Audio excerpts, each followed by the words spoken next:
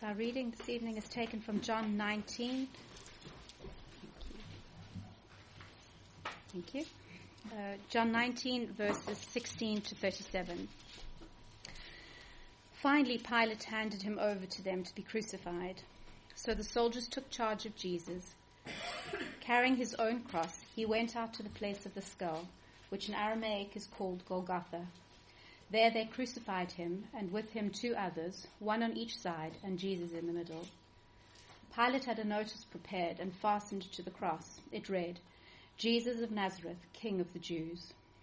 Many of the Jews read this sign, for the place where Jesus was crucified was near the city, and the sign was written in Aramaic, Latin, and Greek. The chief priests of the Jews protested to Pilate, "Do not write the King of the Jews, but that this man claimed to be King of the Jews." Pilate answered, "What I have written, I have written." When the soldiers crucified Jesus, they took his clothes, dividing them into 4 shares, one for each of them, with the undergarment remaining. This garment was seamless, woven in one piece from top to bottom. "Let's not tear it," they said to one another. "Let's decide by lot who will get it." This happened that the scripture might be fulfilled, that said, "They divided my clothes among them and cast lots for my garment." So this is what the soldiers did. Near the cross of Jesus stood his mother's sister, Mary the wife of Clopas, and Mary Magdalene. When Jesus saw his mother there and the disciple whom he loved standing nearby, he said to her, "Woman, here is your son," and to the disciple, "Here is your mother." From that time on, this disciple took her into his home. Later, knowing that everything had now been finished, and so that scripture would be fulfilled, Jesus said, "I am thirsty." A jar of wine vinegar was there, so they soaked a sponge in it, put the sponge on a stalk of the hyssop plant, and lifted it to Jesus' lips. When he had received the drink, Jesus said, "It is finished." With that he bowed his head and gave up his spirit. Now it was the day of preparation, and the next day was to be the special Sabbath. Because the Jewish leaders did not want the bodies left on the crosses during the Sabbath, they asked Pilate to have the legs broken and the bodies taken down. The soldiers therefore came and broke the legs of the first man who had been crucified with Jesus, and then those of the other. But when they came to Jesus and found that he was already dead, they did not break his legs. Instead, one of the soldiers pierced Jesus' side with a spear, bringing a sudden flow of blood and water. The man who saw it has given testimony, and his testimony is true. He knows that he tells the truth, and he testifies so that you may also believe. These things happened so that the scripture would be fulfilled. Not one of his bones will be broken, and, as another scripture says, they will look on the one they have pierced. Good evening. It's good to see you all. I can see you without these, but I can't see that without these, so you'll look a bit fuzzy to me now. I hope this isn't true, but for some of you this might be the bit where you turn off and think it's a sermon, time to relax. So just to make sure you don't, I've got some riddles for you to solve. So riddles need you to think not just what's the obvious things, but think a bit more laterally, use some ingenuity, see if you can work them out. So what is seen in the middle of March and April that can't be seen at the beginning or end of either month? I think this is the easiest one. Is that Luke? Letter R, brilliant. Well done. Second one might be a bit more difficult. A woman shoots her husband, then holds him underwater for 5 minutes. Next she hangs him. Right after they enjoy a lovely dinner. Can you explain? I'm not going to ask how many men think their wives have felt like doing that, but can you explain what's going on?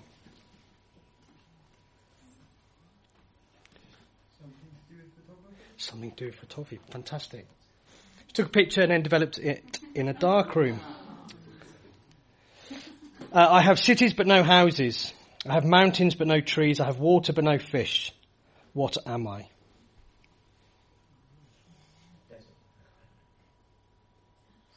Not quite.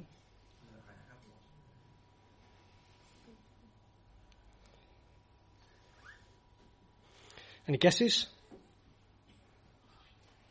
Keep laughing at me because I've got to take them up and down. I can't see people with that when I've got them on. Can't see if anyone's waving at me or not. And they're new to me. I don't know what's going on. Any guesses?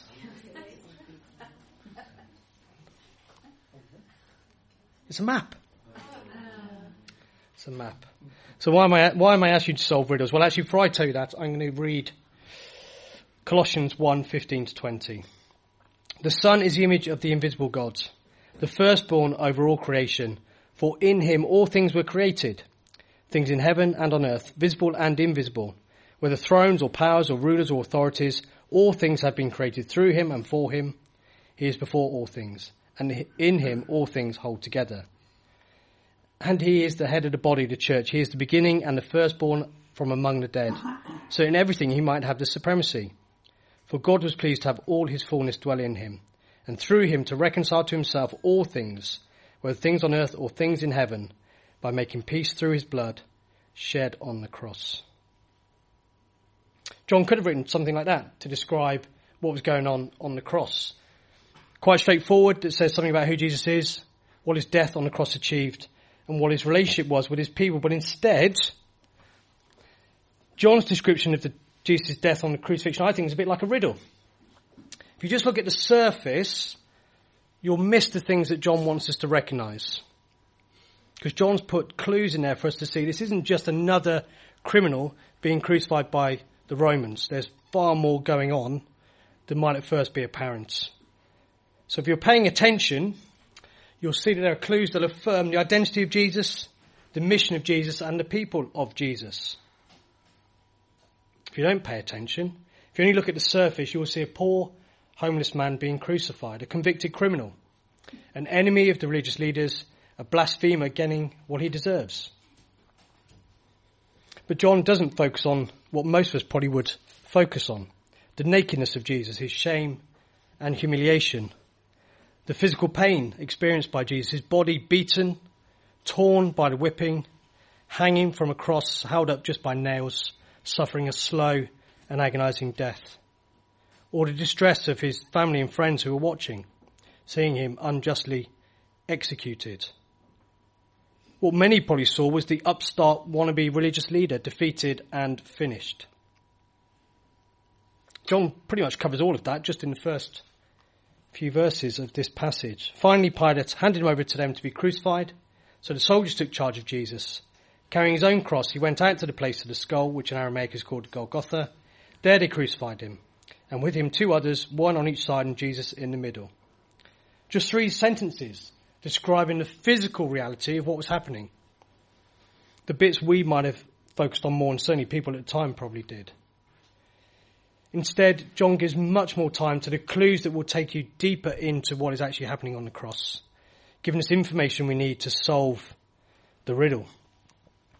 They called me King of the Jews. They shared my clothes between them and drew lots for them. My mother and disciples watched me die. I was thirsty and they gave me vinegar wine to drink. They did not break my bones. People watched on as I was pierced. Who am I? What is my mission?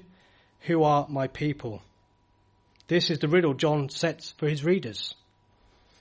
Because John wants us to see these clues and focus on the spiritual significance of what is happening on the cross, not the physical reality. So we're going to go through the passage, look at each of those clues in turn, and then try and answer those questions. And hopefully we'll see that the identity of Jesus is revealed and affirmed, that the mission of Jesus is clarified and completed, the people of Jesus are identified and set apart. So if you're here and you're a Christian, my hope is that as we look at this passage, you will be reassured about who Jesus is, who it is you've put your trust in. You'll be encouraged by the reminder of what he did for you on the cross, and will know the joy that comes from being one of his people and all that means.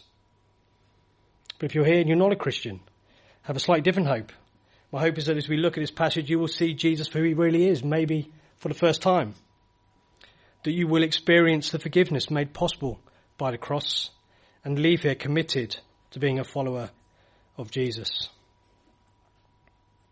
So let's get into the clues. First clue is the sign on the cross, probably the most obvious one. Pilate had a sign attached to the cross written in 3 languages. It read, Jesus of Nazareth, King of the Jews. Less than 1 week earlier, actually that's what the Jews were proclaiming about Jesus as he entered Jerusalem on what we now call Palm Sunday. There they were shouting, pulling down the palm branches as he entered Jerusalem, shouting things like, "Blessed is the King of Israel." And the reference there that refers to the promised king who would come into Jerusalem seated on a donkey's colt. So the people had seen that Jesus was a king previously, but how things had changed. Jesus no longer looked like a triumphant king, ready to sit on his throne. What Pilate had written on the sign was loaded with political and messianic implications. I don't think that's what Pilate was thinking, though. He probably thought he was using it to mock Jesus and mock the Jewish religious leaders, if not the Jewish people generally. We see when he dismisses their complaints, he wasn't really bothered about keeping them happy. But it is what Jesus had claimed and why the religious leaders wanted him executed. So maybe it was Pilate's way of saying, well, here's your so-called king. What good is he to you now? What's he going to do for you now?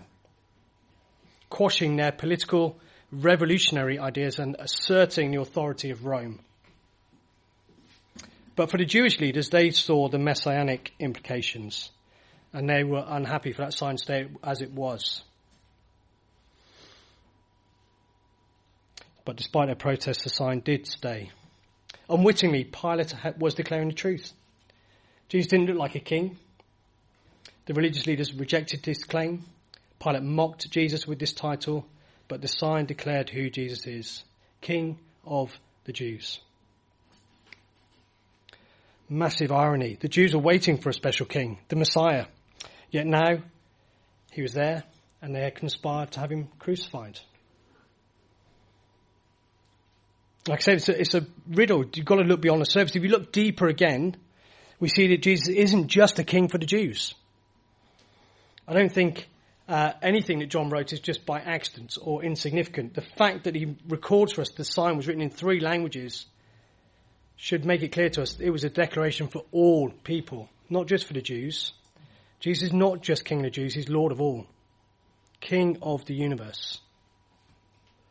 Here was the man being crucified who was the Messiah God had been promising, the one who would crush the serpent's head, bless the whole world, be a better King David, and draw people to himself from every tribe, tongue, and nation. The religious leaders should have known better, but they didn't recognize him. In fact, they rejected him and stood as his enemies. Straight into the clue 2, sharing out of Jesus' clothes and drawing lots. The soldiers crucified Jesus, and then they were sharing his clothes between themselves. And they had to draw lots because they couldn't share them out equally. There was nothing unusual about this. It was an unusual perk, but it was one of the perks of their job. But again, just look at the irony. At the start of John's Gospel, he tells us Jesus is the creator and sustainer of the universe. Through him, all things were made. Without him, nothing was made that has been made. Jesus was the one who'd given those soldiers everything they had, even their very lives. And yet here they were, sharing out the only earthly possessions Jesus had. They clearly didn't understand who he was, what was happening, and what was going on. But just because lots of people present did not understand what was going on, we should not think it was all a tragic accident. In verse 24, we're told what soldiers were doing happened that Scripture might be fulfilled. And that's a phrase John uses a few times during the passage, and it's a bit like a hyperlink you might find on a website. So if you're looking at a web page, there might be words that are a different colour, or there might be a picture or a button. If you click on it, it instantly takes you, well, if you've got good broadband connection, instantly takes you to another page. But it's linked to the first one. And these kind of phrases, when they're in the Bible, are a little bit like a hyperlink. It should take us immediately to another section in the Bible that's linked to what we've just read. And so the hyperlink, so to speak, in this bit about the soldiers casting lots for his clothes takes us to Psalm 22, verse 18. They divide my clothes among them and cast lots for my garments. Psalm 22, a psalm of David, the king the Messiah would descend from. Read Psalm 22 when you go home. It's a great psalm to read, to reflect on Good Friday, because it could just easily be, and obviously as a Christian I think it's God's word, it is a description of Jesus on the cross. It was true about David at the time, and he was writing from his personal experience, but it was also the Holy Spirit inspiring him to point us to what was going to happen to Jesus.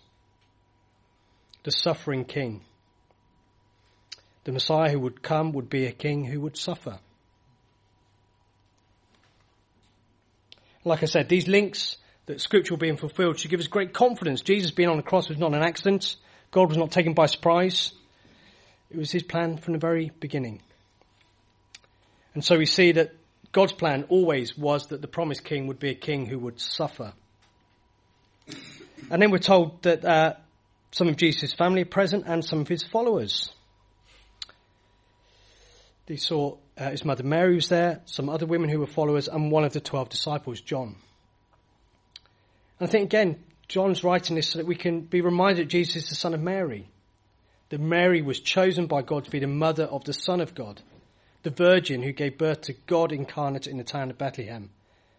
Pointing again, Jesus is from the line of David. Taken back to the Christmas story, that connection between Christmas and Easter, reminding us that Jesus is fully God and fully human.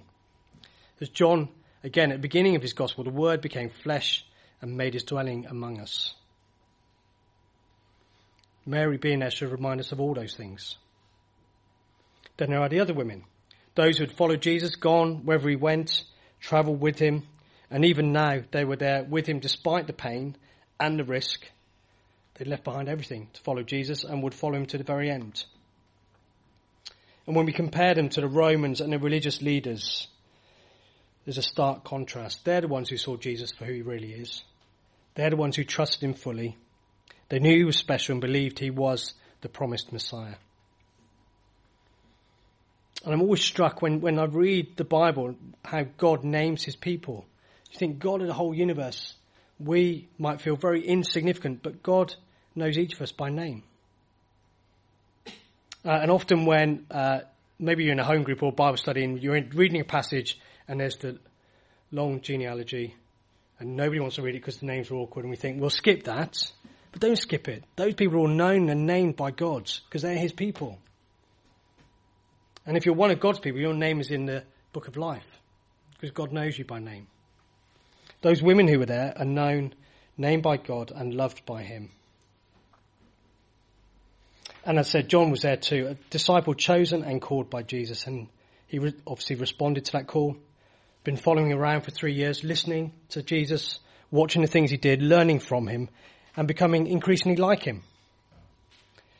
Jesus was preparing him to be one of the leaders who would disciple others and continue his mission. And even in his short passage, we see the intimacy there between Jesus and his disciples.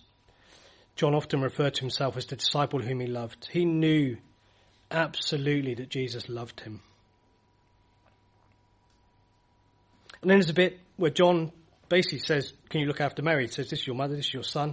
And again, it might seem a bit odd. Actually, if you know anything about Mary and Jesus and his family, there were other sons already that Mary had.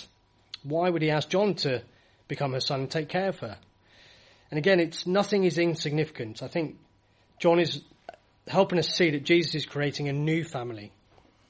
Those who are spiritually God's people form a spiritual family. And then we had Jesus being thirsty and being given vinegar wine to drink. John, in his gospel, I think I found two, there are probably more elsewhere, but John definitely recorded two significant times when Jesus referred to himself as a source of living water. That he could provide water for those who are thirsty in the spiritual sense. So when he was with the woman at the well, another time speaking at the festival. Jesus referred to himself as the spring of water welling up to eternal life. You hear he's on the cross, the one who's the source of living water, saying he's thirsty. And he's given a drink of vinegar wine. Probably just because that's what the soldiers were drinking, what was available. But the one who offers water as the very source of life is given probably the most unpleasant drink you could imagine. Has anyone ever drunk vinegar wine? I wouldn't recommend it. Just the irony in that. And it might just seem an aside, but nothing is insignificant in what John is writing. There are some more biblical hyperlinks. So we're taken to Psalm 22 again, verse 15 in particular, and also to Psalm 69, verses 3 and 21. Again, pointing forward to the suffering king, being thirsty and being given vinegar for his thirst. And we've already looked at or considered Psalm 22. Again, encourage you to read it. A psalm about the suffering king, linking Jesus to the messianic promises. Psalm 69, unsurprisingly, is very similar. Another psalm of David about the suffering of the king. And there's much in there that is just clearly describing the crucifixion of Jesus. Even the use of a hyssop branch to give Jesus a drink is not insignificant. You have to go right back to Exodus, to the Passover, and see that when God gave the Jews instructions for what they were to do, they were to use a hyssop branch to paint the blood of the lamb on their doorposts. And then we have the next clue in there, where they did not break his bones, and they looked on the one they had pierced. I think it's really important for us as Christians to know that Jesus did die. Kind of some of you know, the work I do, schools work. When we go into schools, when we look at the resurrection, people come up with all kinds of theories. One of the ones that's been put around, Jesus didn't really die. We can see from the evidence he really did die. The Romans crucified people often, and they were very good at it. They didn't make mistakes. And we're told here about the method they would use to speed up death of breaking legs, and they didn't need to do that with Jesus. They would do that because people, when you're crucified, you die from asphyxiation. You basically suffocate yourself, your lungs, the weight of all your other organs, you suffocate. And it could take days. So to speed it up, they would break legs, and then it would all happen much quicker. But they didn't need to do that for Jesus. And they also, by piercing his side with a spear, the blood and water came out, confirming he was dead. So we know he was dead. And again, it's not insignificant. He has to be dead for his sacrifice to be effective and for the resurrection to be real. Jesus had to have been dead. And there are some more hyperlinks, things that had to happen so that Scripture will be fulfilled. So the first one about no bones being broken, references in Exodus, Numbers, and Psalm 34. They're all references to the Passover lamb. They're all talking about the Passover lamb. The Passover lamb had to be unblemished. It couldn't have any broken bones. And so John wants us to see the truth, again, that he recorded right at the start of his gospel, what John the Baptist had declared. Look, the Lamb of God who takes away the sin of the world. That's why he uses the references linking Jesus to the Passover lamb. Here was the Lamb of God, come to do what the first Passover lamb had only been pointing to.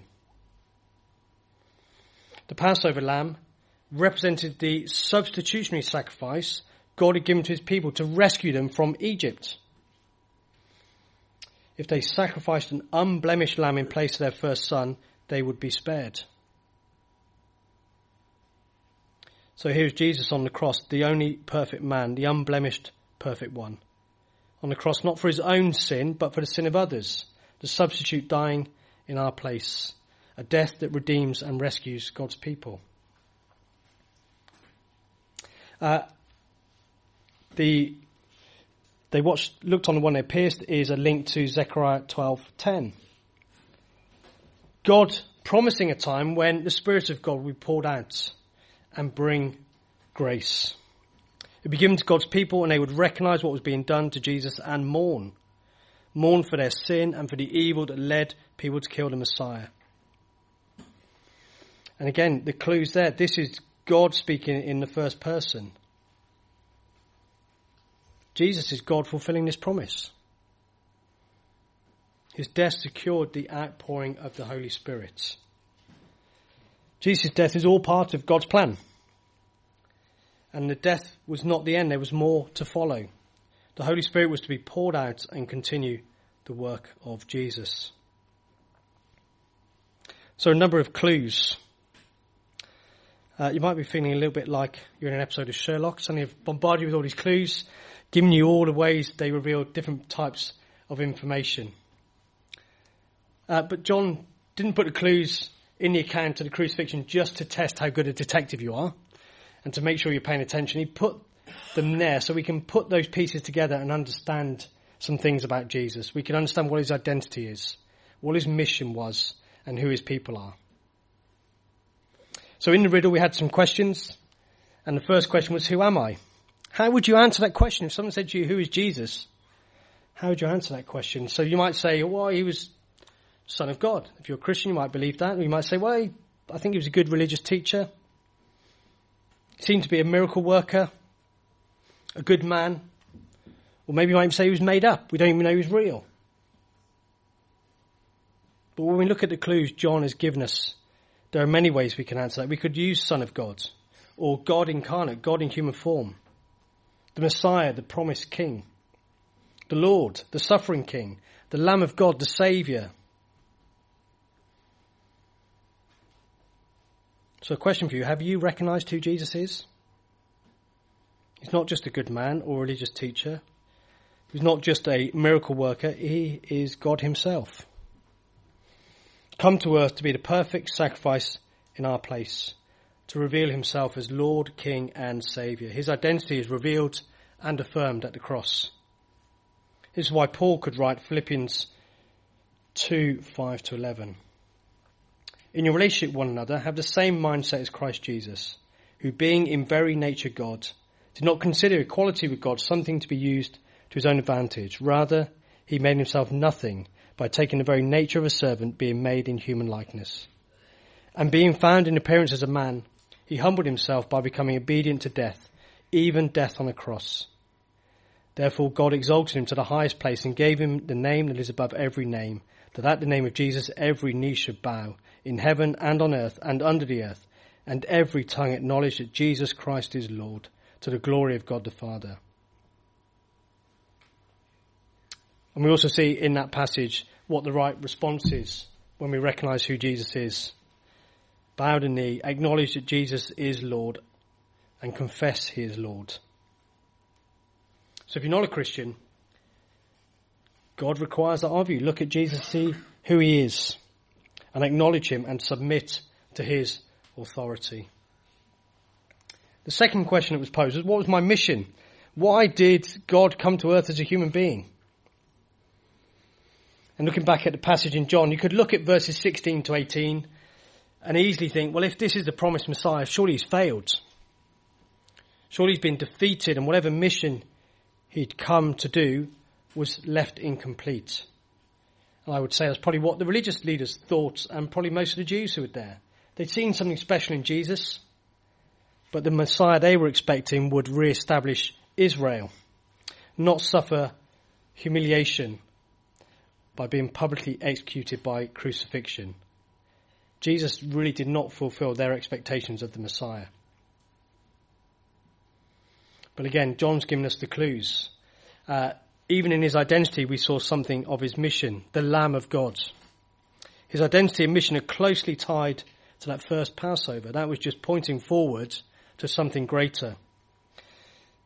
Jesus was the perfect substitutionary sacrifice to redeem his people and rescue them.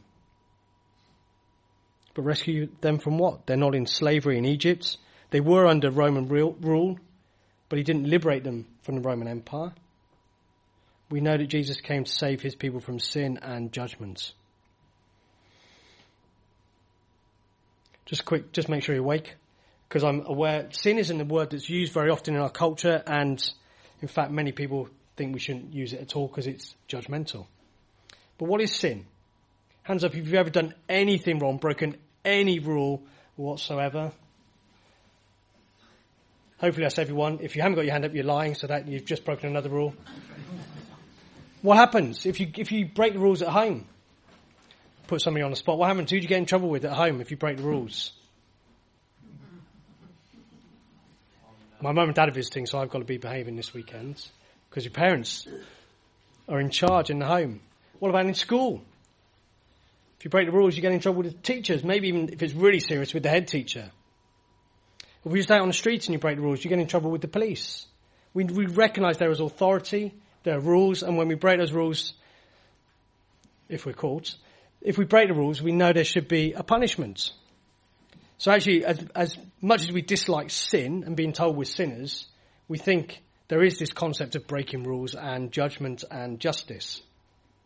Well, if God is the creator of all things and in charge of all things, surely the same applies when we break his rules, that there should be judgment and punishment. So Jesus' mission is clarified in what John has shared. He's come to save people from sin and judgment. But did he complete it? Well, John recorded for us that Jesus declared, "It is finished," or "it is accomplished."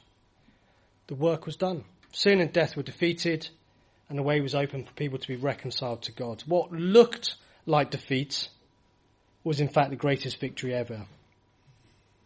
We could say the crucifixion was actually the coronation of Jesus the King, and the cross was his throne. His mission was complete. As we read in Colossians 2:13-15, "When you were dead in your sins and the uncircumcision of your flesh, God made you alive with Christ. He forgave us all our sins, having cancelled the charge of our legal indebtedness which stood against us and condemned us. He has taken it away, nailing it to the cross. And having disarmed the powers and authorities, he made a public spectacle of them, triumphing over them by the cross." So where do you stand before God? If you're not trusting in Jesus, my question for you is, are you really relying on your own goodness? Is that really going to be enough to satisfy God? Well, through the sacrifice of Jesus, we don't need to rely on our own goodness. We can rely on Jesus and accept that free offer of forgiveness, redemption, and adoption. So if you haven't done it already, you need to acknowledge who Jesus is and what he's done for us, and to put your trust in him. And the third question was, who are my people? Who are these people that Jesus came to save? Well, we saw in the clues there were two types of people at the crucifixion. Those who rejected Jesus, mocked him and played a role in his crucifixion. And then there were those who saw Jesus for who he really is. Those who gave up everything to follow him. Those who loved him. These were people Jesus had chosen. They responded to his call and said yes to following him, no matter what the cost. And we saw in dialogue that Jesus was creating a new family. Mary did have other sons, but Jesus was placing this new spiritual relationship above blood relationships, creating a new family, what we call the church. So Jesus' people are those who hear his voice and say yes to following him, becoming part of God's family, the church. And we know that Jesus loves his people and shows them compassion. And so the people of Jesus at the cross are identified. And again, we can compare them to the religious leaders, those who thought they were God's people. Yet they rejected Jesus. They had him crucified. We even see they were more concerned with Sabbath rules than the murder of an innocent man. They had no inclination at all that they were killing the very Messiah they were waiting for. What they were doing set them squarely against God as his enemies. And if you want to find out a bit more what it means that Jesus is the Lamb of God, I would recommend reading through the book of Revelation. It's where really richness there about what it means for Jesus to be the Lamb of God. But also in the book of Revelation, God's people are referred to as the bride of the Lamb. And as Jesus' people, we're being prepared for the day when he will come back and we with him in eternal glory. A time is coming when all those who acknowledge Jesus as Lord and Saviour will share his glory, share his inheritance, and will no longer know sin or death or suffering or pain. Jesus calls people to himself. Those who are his say yes. Jesus calls his people into a new family and they love one another. Jesus prepares his people for eternity and they wait with a certain hope for the time when they will see him face to face. So the people of Jesus are a people who are set apart as his. So when we look at the cross, if we take the time to look beyond the physical realities, the things that are just obvious, we see things that are of infinite and eternal value. We see the identity of Jesus revealed and affirmed, the mission of Jesus clarified and completed, the people of Jesus identified and set apart. What about you? Where do you fit into all of this? Have you heard God's voice today? Do you need to say yes to Jesus for the first time? Because of what Jesus did on the cross, God can hold out to you forgiveness and mercy. He wants you to trust in Jesus so you can become one of his family. But you need to know if you turn away, then one day you will face Jesus as judge, not as saviour. Jesus died for you so you can be right with God and escape the judgment of God. So if that's where you are, I would really encourage you to pray with someone after the service and say yes to Jesus. But if you are here and you are already one of God's people, you can be confident that when we look at the cross, we know who Jesus is and what he's done. We can rejoice that Jesus went to the cross in our place and for our salvation. The work of Jesus is complete and sufficient. We do not need to add anything. It is finished.